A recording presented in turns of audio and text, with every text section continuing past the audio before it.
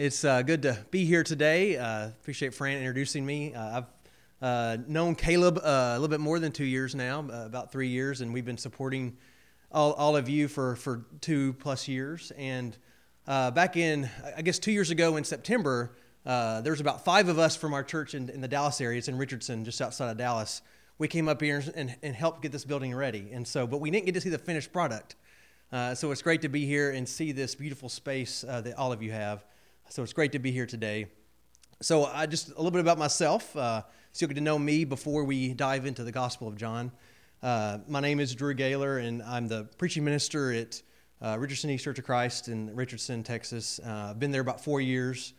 Before that, had been in Georgia and actually worked for the church in Indiana for a few years. So I did have a little bit of a brief stint up where it gets cold in the winter like it's supposed to get, right? Hospice wife, Jennifer, who is RN, and she has done labor and delivery nursing, hospice nursing. Now she's a school nurse.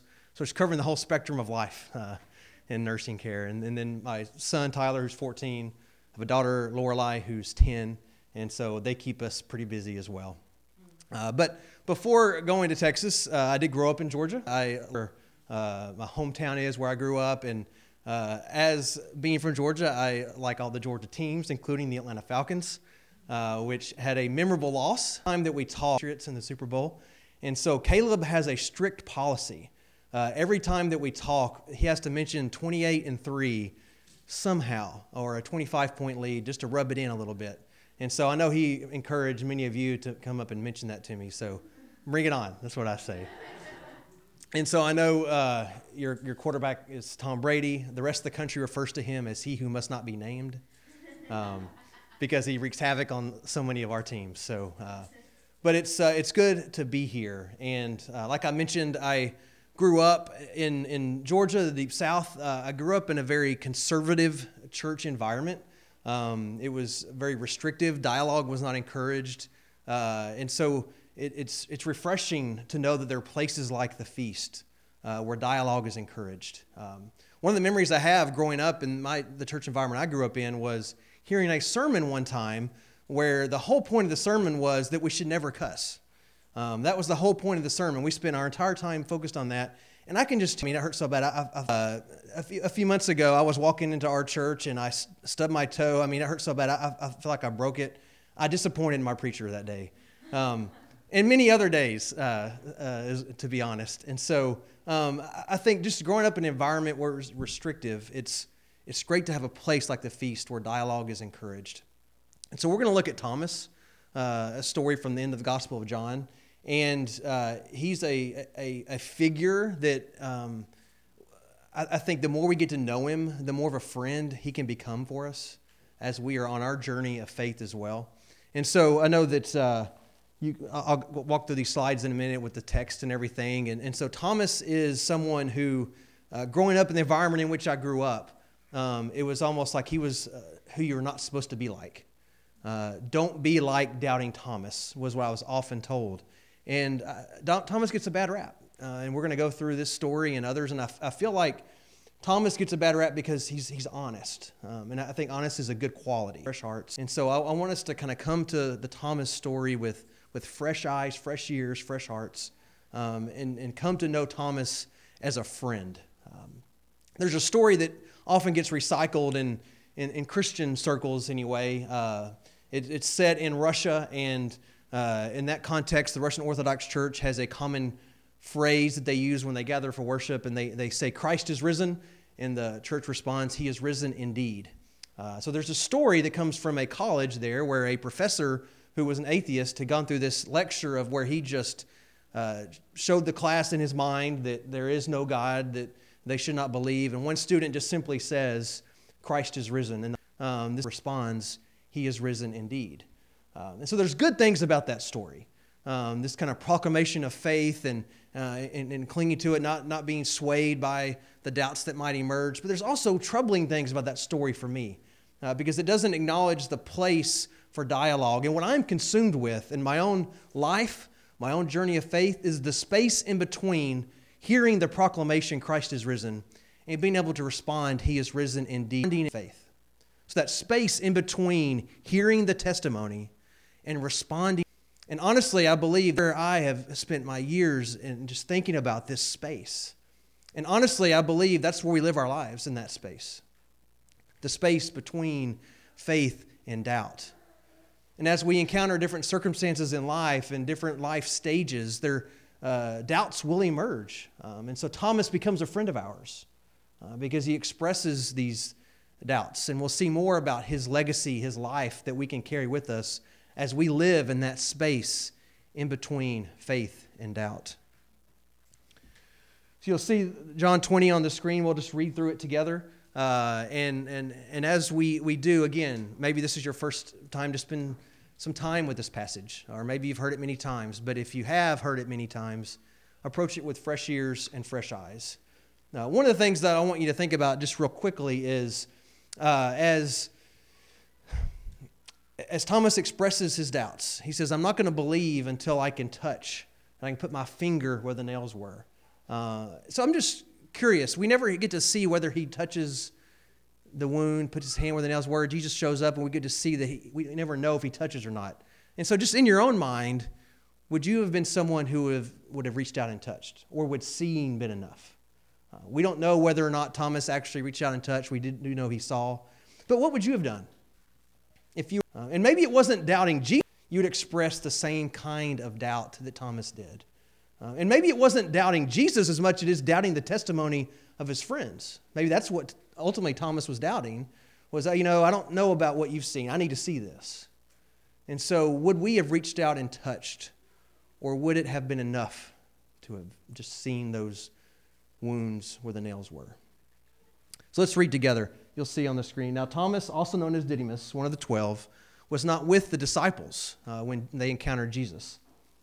So the other disciples told him, we have seen the Lord, but he said to them, unless I see the nail marks in his hands and put my finger where the nails were, put my hand into his side, I will not believe. A week later, his disciples were in the house again, and Thomas was with them this time. Though the doors were locked, Jesus came and stood among them and said, peace be with you. Then he stood among them and said to Thomas, put your finger here, see my hands. Reach out your hand and put it into my side. Stop doubting and believe. Thomas said to him, my Lord and my God. Then Jesus told him, because you have seen me, you have believed. Blessed are those who have not seen and yet have believed.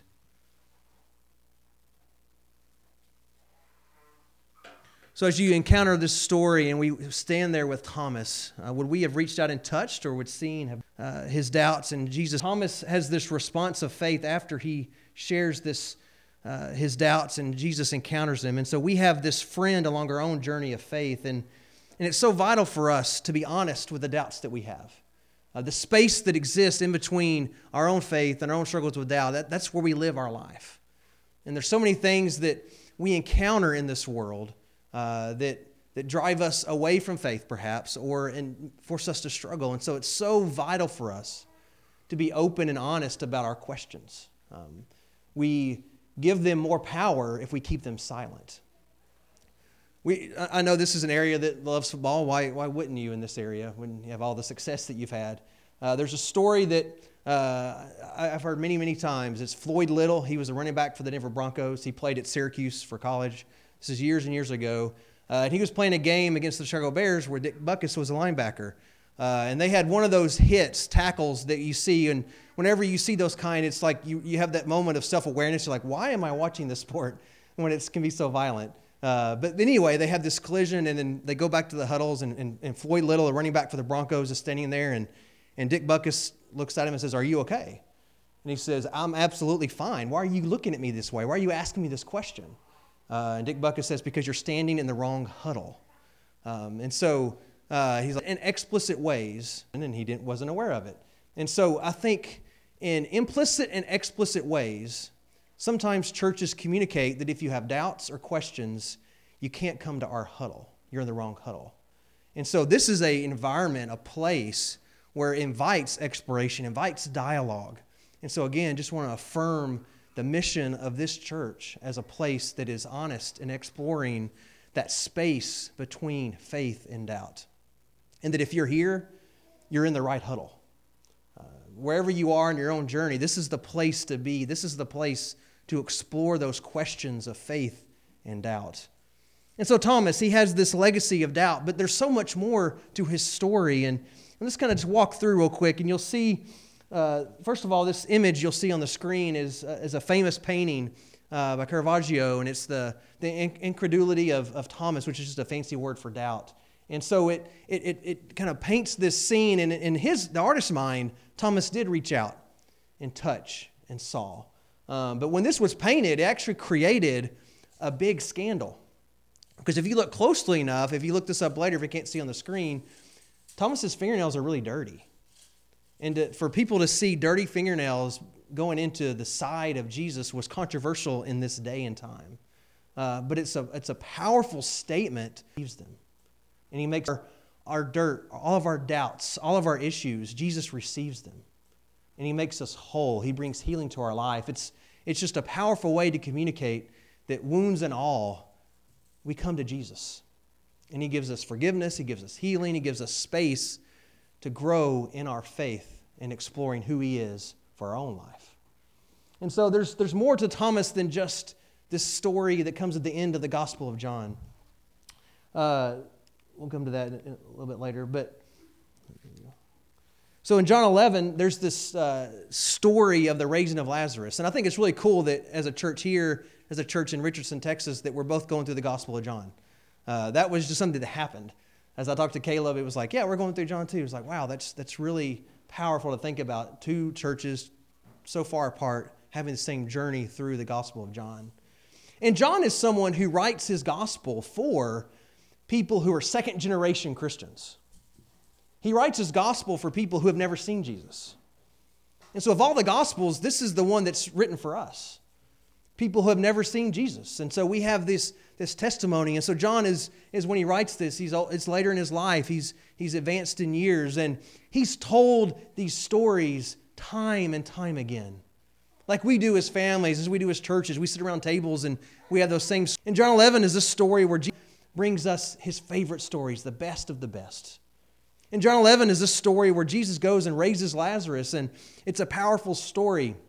Before this happened, though, Jesus was under fire and actually had left Judea and Jerusalem because the people there had tried to stone him.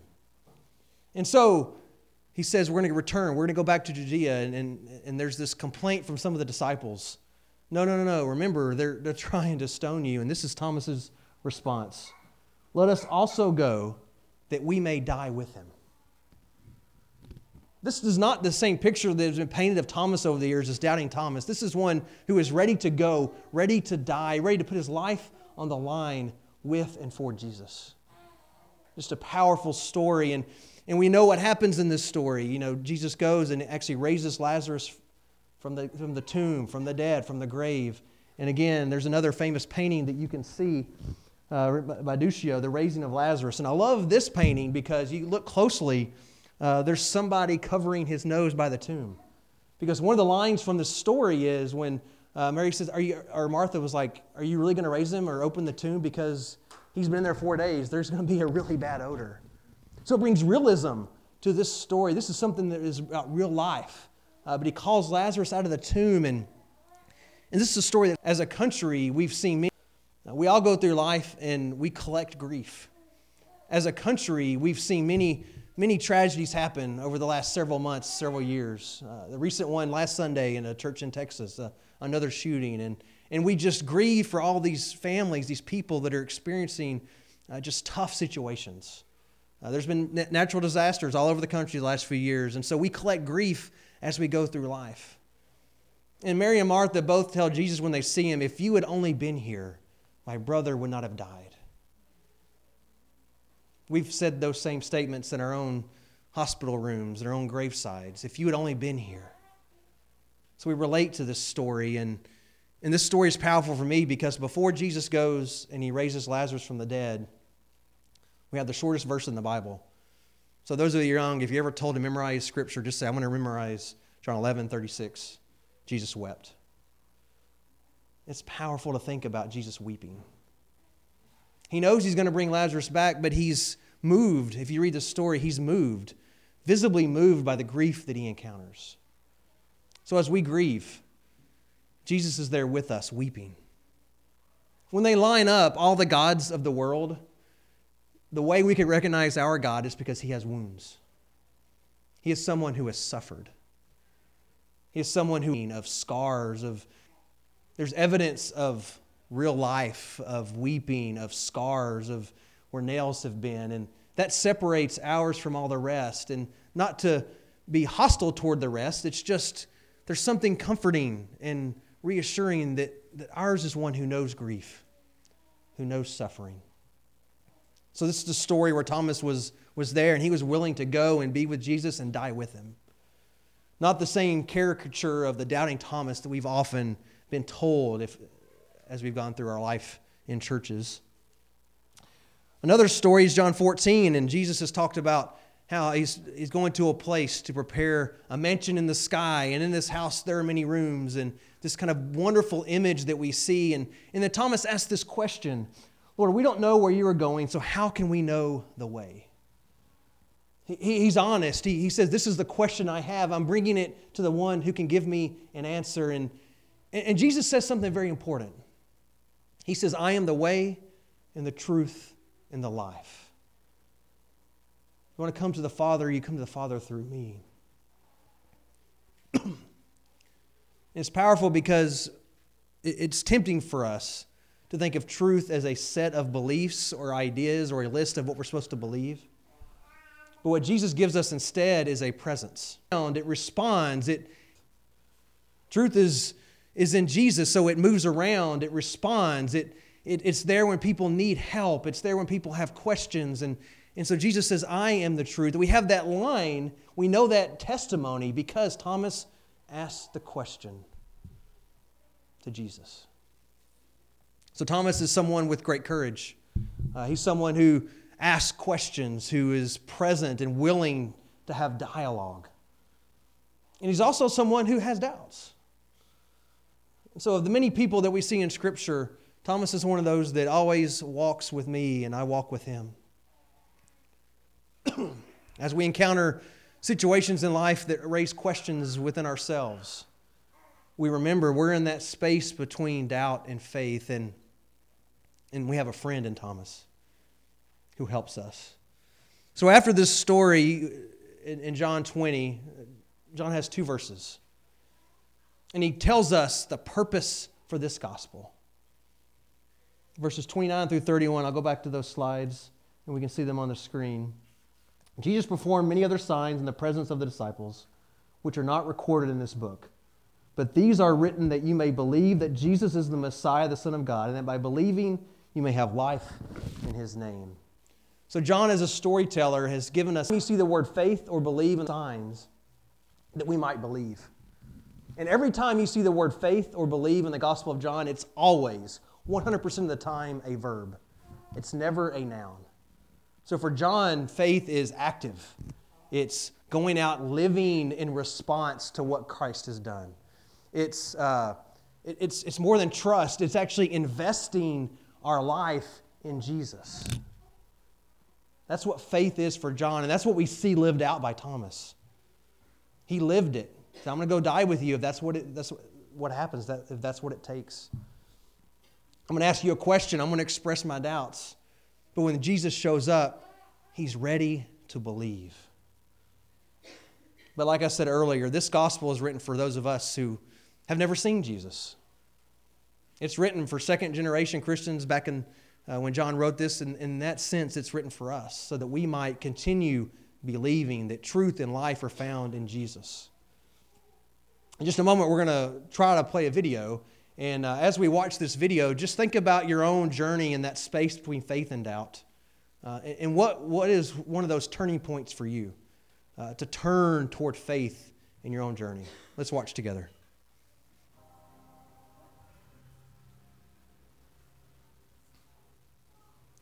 So this story reminds us of John 9. It's the story of the man born blind who was given sight. And I love the way that this video was done. And it has this kind of expression of despair and doubt, and then that's transformed.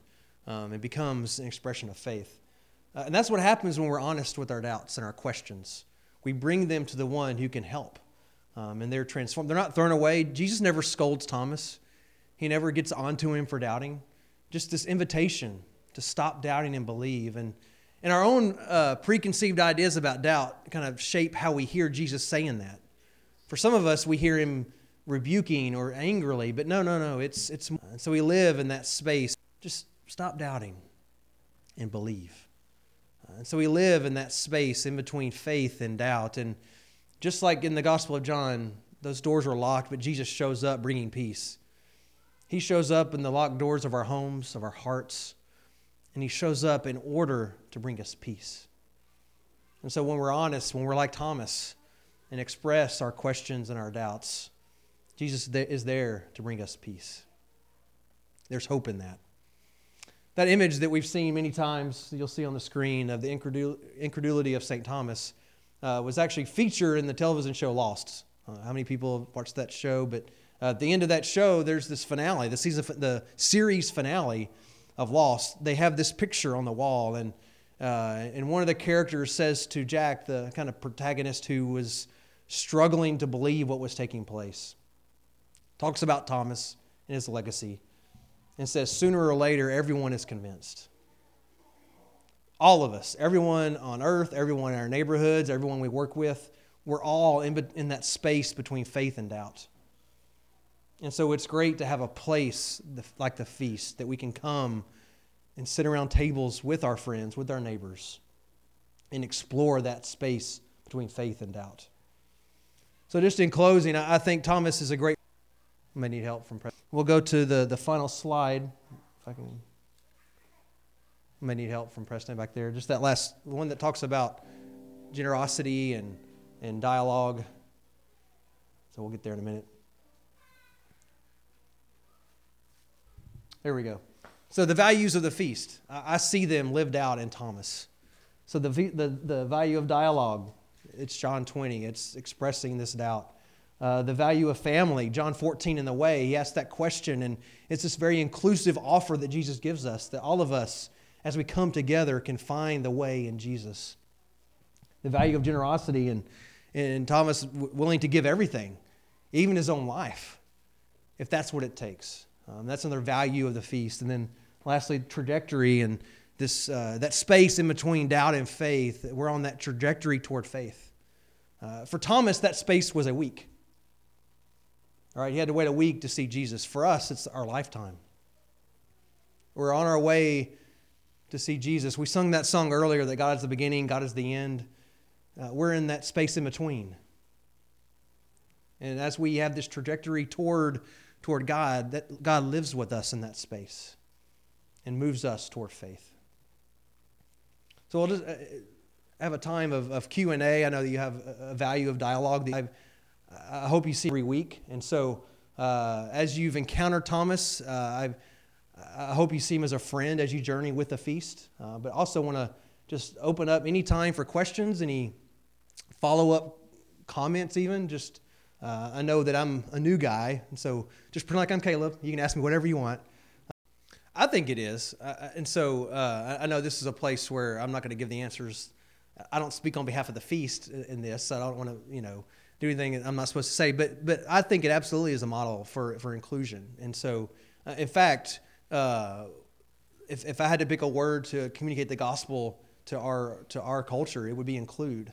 That's what God has done. He came to us when we were enemies, when we were outsiders, and he included us. And so, yeah, I think it absolutely means that. You mentioned learning styles. One of my favorite books is a book called Orbiting the Giant Hairball. And it sounds exactly like it's a weird, strange book. Gordon McKenzie is the author. Some chapters are just random drawings. But he worked at Hallmark for his entire career, and he was an artist. And he felt stifled by the corporation of having to, stay in the box, so to speak. So he would go to schools, and he would ask kindergartners, how many artists are in the room? Everyone would raise their hand. And he would ask third graders, about half the room would raise their hand. In about fifth or sixth grade, that's when it would change. He would ask how many artists in the room, and maybe one or two would sheepishly stifle creativity. And over time, our culture, our schools, our organizations, we stifle creativity, and almost where it's, I'm an artist. And so I just love that his challenge to us to cultivate creativity. And so the challenge of anybody is to orbit the giant hairball of any organization, is what he says, to keep it creative, to keep it inclusive. And so I think you're absolutely right. And so I think that's a model for us as we encounter people that are different than ourselves. Then Jesus, there's space for us to come together.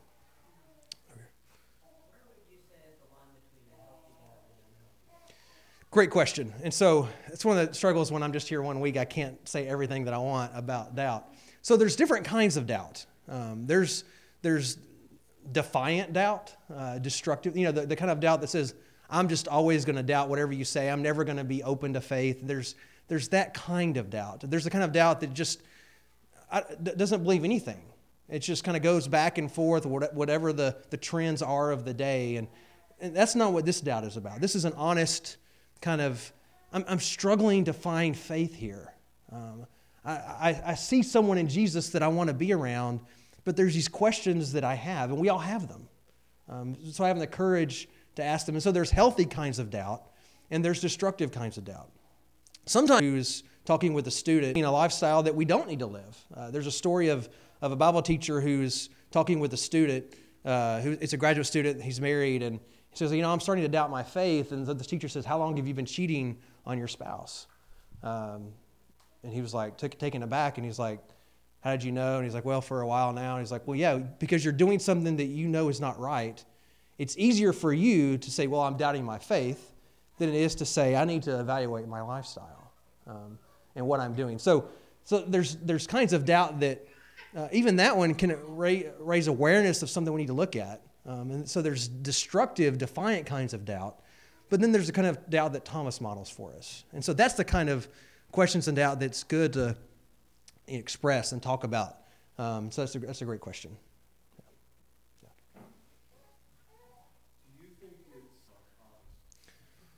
Yeah, and we only have this story because of John. Yeah, and so like one of the things I think of is the end of Matthew 28, verse 16. The disciples, Jesus, when he showed up to Galilee, and they'll see him, and it says some doubted, but they worshiped Jesus when he showed up. And so it wasn't just Thomas. So there's other stories of other kinds of doubts. But yeah, I think John, he's a storyteller, and he's told these stories for years. And so I think it always helps me to remember he wrote this late. There's been decades of life since Jesus, and so he has these stories that really help, that he knows helps, and so he chooses to tell them. And so he even mentions there's other ones I could have told, but these are the ones that I'm telling to help you believe. And so I think he gives us Thomas because no one else had given us Thomas, and we needed Thomas because we haven't seen like John saw, or even Thomas, and so we needed to know that there's a friend for our own journey. And so, yeah, I think it's very intentional on John's part to say, this needs to be told. I don't know if that answers your question or not, but yeah, so we need to give ourselves a break sometimes. We can be unforgiving to ourselves. Talk about being inclusive with others. We need to be inclusive with ourselves too, and not so hard on ourselves when we're struggling with something. But that's why have a place like the feast to come and talk and lean on each other. Any other thoughts, questions? Yeah. No, I hear you. And so I think Jesus does show up, but not physically seen in presence. And so that's why John even says at the end, blessed are those who haven't seen yet believe. And so I think he's a friend because of those who have seen. He is honest and expresses doubts. And that space in between where he hasn't seen Jesus yet and he does see him, that's where we live. And we're on our way towards seeing Jesus. But I get you. We're different too because we don't get that same physical sight of Jesus showing up like Thomas got, for sure. And so I hear it, and he doesn't have to be your friend, right? And so, but yeah, no, I totally understand that. And so John is very careful to say exactly what you said. Blessed are those who believe without having seen. And that's all of us. And so, and he's writing to people who are being persecuted because they're believing. They have family members and others who are mad at them and without having seen Jesus. They're believing. And so they're believing in the face of intense persecution and without having seen Jesus. And so it gives us the story of someone who did see and doubted. And so I think that's where it becomes a friend that we can take with us. But I hear you. It's a great question. And so earlier in John 20, he shows up to Mary Magdalene, and Mary Magdalene thinks that he's the gardener. And so then, when she sees him clearly, it's like, oh, you're Jesus. They have that expression of faith. And so it's a great question. And so there's something about Jesus that's the same, because they eventually see the scars, they see the wounds, but there's a different quality to him as well, where he's, Paul in 1 Corinthians 15, I know this is, you can read this later, I'm not going to read it to you. He talks about resurrection bodies and our earthly bodies. And so there's something of a different quality to the resurrection body. And so for Jesus, they know him, they know what he looks like, but they have trouble recognizing him. And so when we're resurrected, there's stuff that's the same, but there's a different spiritual quality. Maybe it's the light that's there. And so there's something different about that as well. And so it's something to look forward to. It's a great question. Also, and God is, in order to have faith, God has to reveal himself. And God is always revealing himself to us. We can't force someone to believe. We can encourage and talk and dialogue, but God reveals themselves. And it's all of our own journeys to make that choice. And so that recognition happens at different stages for all of us. Yeah. All good questions. Any others? Yeah, absolutely. And I think for me, as that search continues, what I found that's even better than an answer is a presence. And that's in the presence of the Spirit, presence of Jesus with us. And I think ultimately, John makes the case in John 14 that once Jesus leaves and the Spirit comes, we have it better than those disciples. So we actually have it better than Thomas, better than Peter, because we have the Holy Spirit that's poured out among us, which isn't as easy to quantify as sight. But as we have experiences of our life, we know there's been times when the Spirit has been there and has moved and has worked. And that's what we hold on to. That, yeah, we do find some answers along the way, and we keep seeking. But what is even more better than an answer for me is that presence that can't be denied, because it's an experience. So come and see is how the Gospel of John begins. Jesus invites them to come and see. I think it's better almost come and experience, right? Because it's not just about physical sight. It's about experiencing the presence of the risen Christ. Oh, the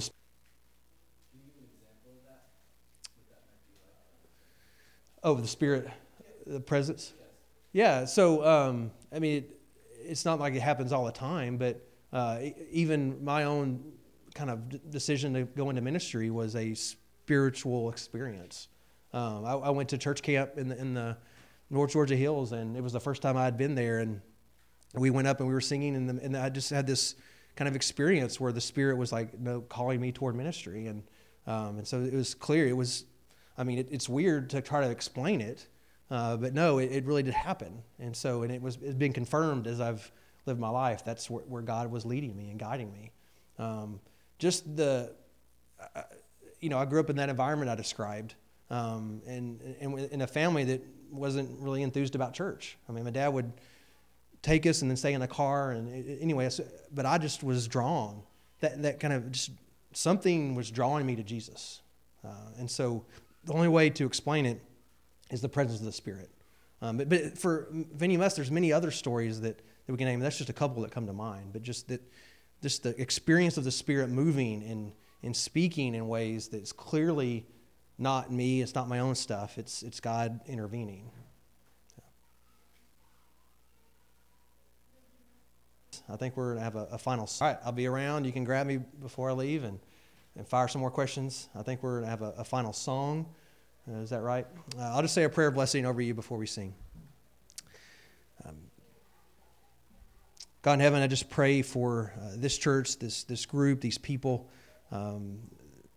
It's so great to know there's a place that values dialogue, that values generosity and family and trajectory. And so just bless their own journeys of faith, and as they encounter neighbors and friends, just bless their time of talking about you with these friends and neighbors.